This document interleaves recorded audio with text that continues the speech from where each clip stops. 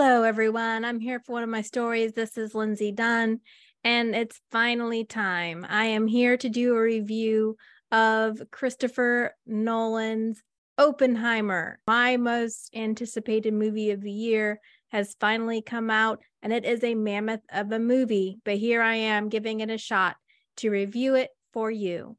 This movie is written and directed by Christopher Nolan and shot specifically for IMAX screening. I definitely recommend you see this one on the big screen and on the IMAX screen if possible. It is absolutely stunning. The story is a complicated portrayal of a man divided in mind, divided in what he should do. His brain is filled with the possibilities, what he called the terrible possibility. He knew he could give the world the ability to destroy itself. He had this quote that he said and is in the movie, "I am become death, the destroyer of worlds."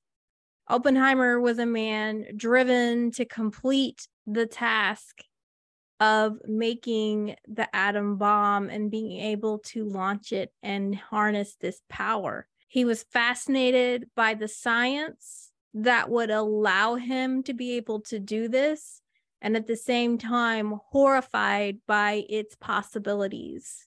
The story is based on the nonfiction book American Prometheus by Kai Bird. And this was also incepted into the last Christopher Nolan movie, which was Tenet.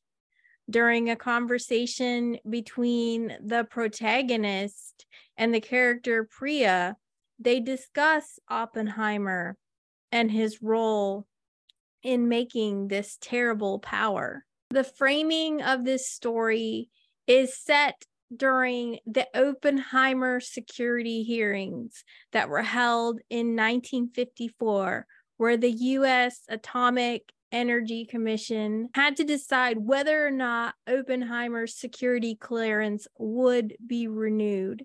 This is a non-linear take on that event. That is the main frame. But as we are in this trial and they speak about certain events, we see those events portrayed on screen. We are learning about this character of Oppenheimer.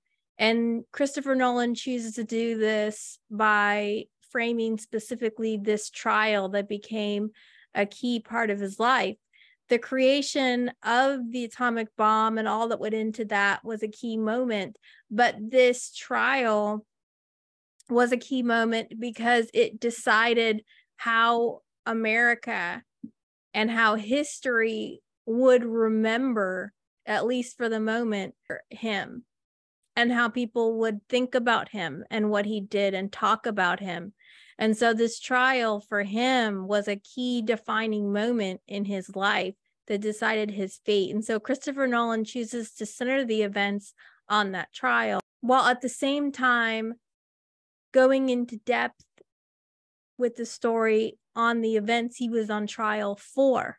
So it's a very clever framing device done non-linearly, because this is a Christopher Nolan movie and he likes to play with time.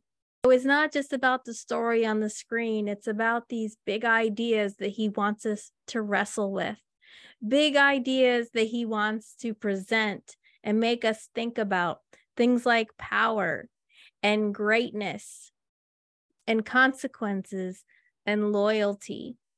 Oppenheimer knew that what he did during the Manhattan Project would create a chain reaction that could never be stopped. This terrible power that he actually granted to the rest of the world and he remembers by. And Christopher Nolan wants us to wrestle with that too. In order to bring the story to life, Christopher Nolan chose a very extensive and specific cast. Of course, in the main role is Cillian Murphy, playing J. Robert Oppenheimer, and his mesmerizing blue eyes that engulf you in the screen, eyes that are haunted by what he's done and what he can do and what he's working on. Very much an interior look into this man that we struggle to understand. And so the movie frames his parts of the story in color and actually makes it a first person perspective. This is in one sense, of course, a biopic about Oppenheimer. And this is a great example of how you want to do a biopic, which is you don't want it to be a Wikipedia page where you're just spewing out facts that people could go online and read about. The way this is done, the way this is filmed, the way Cillian Murphy acts, and the way Christopher Nolan directs Cillian and the people around him is we are showing an interpretation of how Oppenheimer felt about himself and felt about what he was doing. The way that it's acted gives us great insight into his interior life as depicted by the book American Prometheus. Probably second only to Cillian Murphy in the importance for this movie would be Robert Downey Jr. playing Lewis Strauss, who is the founding commissioner of that U.S. Atomic Energy Commission. And he becomes almost the nemesis of Oppenheimer. They're two men that are from very different worlds, and they are the primary vehicles for this story, and the comparison that Nolan is making between these two men and their versions of greatness and what they think that means and what their ultimate goals are.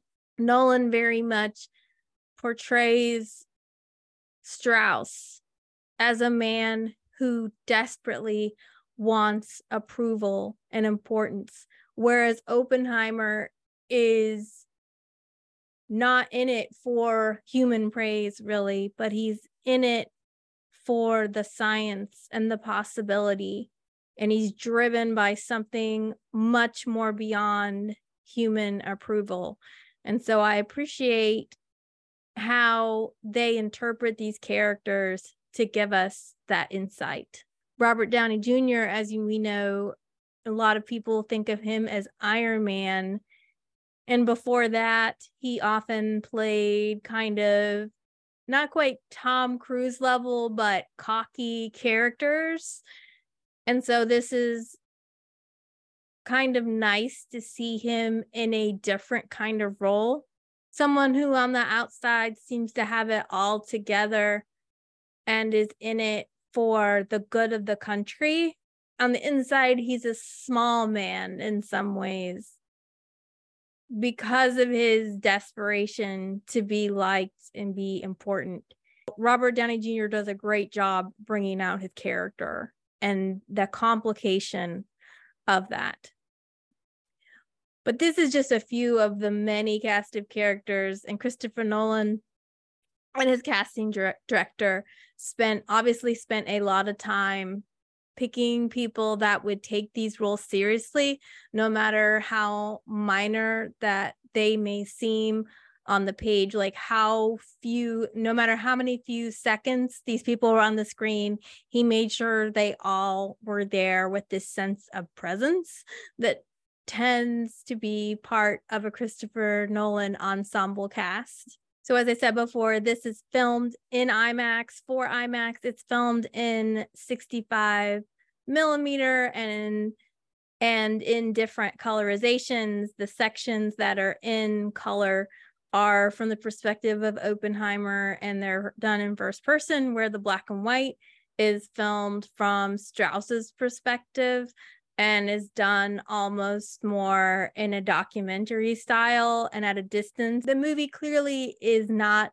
done to give Strauss's perspective. He is very much filmed as from the external. They do give him the respect for us to get to know why he's doing what he's doing, but he's definitely viewed as an antagonist, not necessarily the main antagonist, but he is an antagonist in the movie. So the movie does not want us to relate to him, although the movie wants us to understand him.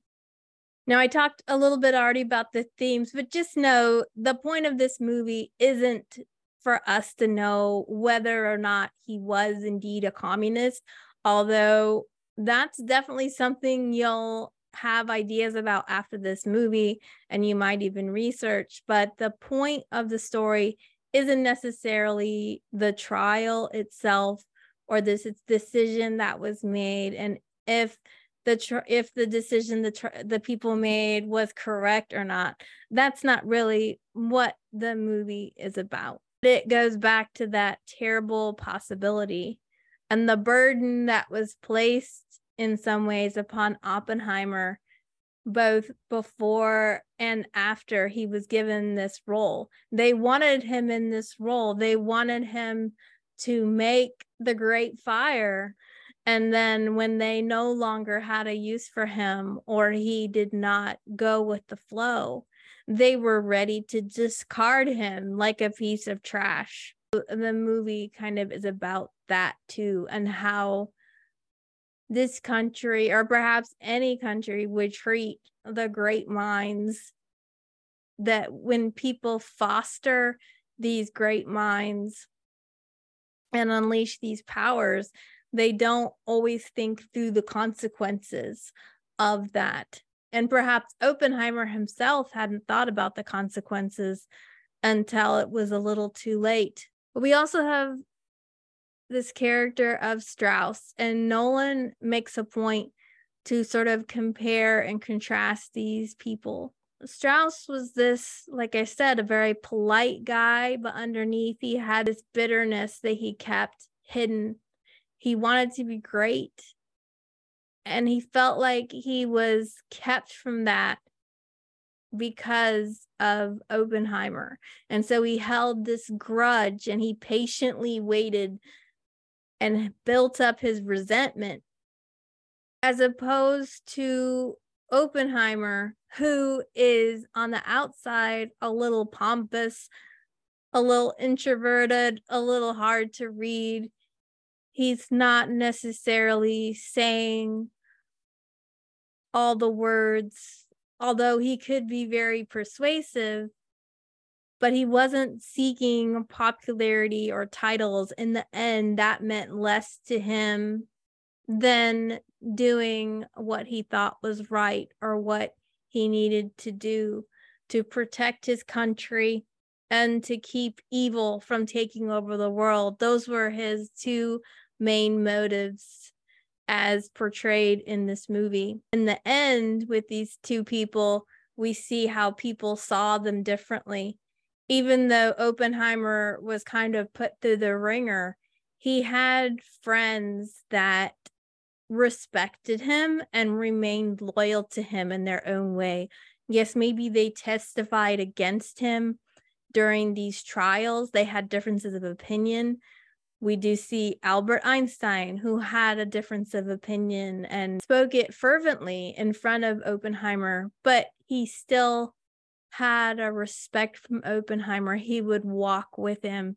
He would talk with him. He would give him his time. We see that Oppenheimer is a person that commanded respect, as opposed to Strauss, who seems like he has all the refinements, but in the end, the way he's portrayed is that he's a very small man, and that even the people that were assigned to help him were sort of happy when he got called out for some of his shady behavior. It very much gets at that thing of integrity, and what you do matters, and that people do form an opinion about you. And even if they disagree with your decisions, they can still respect who you are and be able to still shake your hand at the end of the day. And of course, it's a Christopher Nolan movie, so we're going to handle memories and how we remember things. And like I said before, there are scenes in this movie that we see multiple times. We see them in black and white first, and then we see them in color. But it kind of gets at that idea of you don't always have all the information. We see the same scene multiple times, and then the next time we see it, we filled in some of the blanks and we can understand that section a little bit more. There's in particular a scene where Albert Einstein is on the water and he loses his hat. We see that scene, I believe, 3 or 4 times. And finally, at the end, we get to see the whole picture. And because of this one moment, at least as it's portrayed in Oppenheimer, this one moment bred inside of Strauss this deep resentment of Oppenheimer that surely he must have said something to Albert Einstein that made him dislike Strauss. And that's a true thing. I mean, I don't know if that event is true, but I'm saying people do that. They will see 2 people talking across the room and assume that somebody's talking badly about them, and out of that can be a lifetime of grudges. So I thought that was very realistically done, and I really admire Christopher Nolan for that. Some of the great features of this movie are going to always be the way it's filmed. We have director of photography, Hoyt van Hoytema, who does all of the wonderful filming, and then the music by my boy, Ludwig Göransson. Shout out to him. He does amazing things with this score again, and the sound design, oh my gosh, is so amazing. There are so many scenes where Oppenheimer is in a room and he inside of his head is experiencing things that are different than the rest of the people in the room because of what is going on inside of him.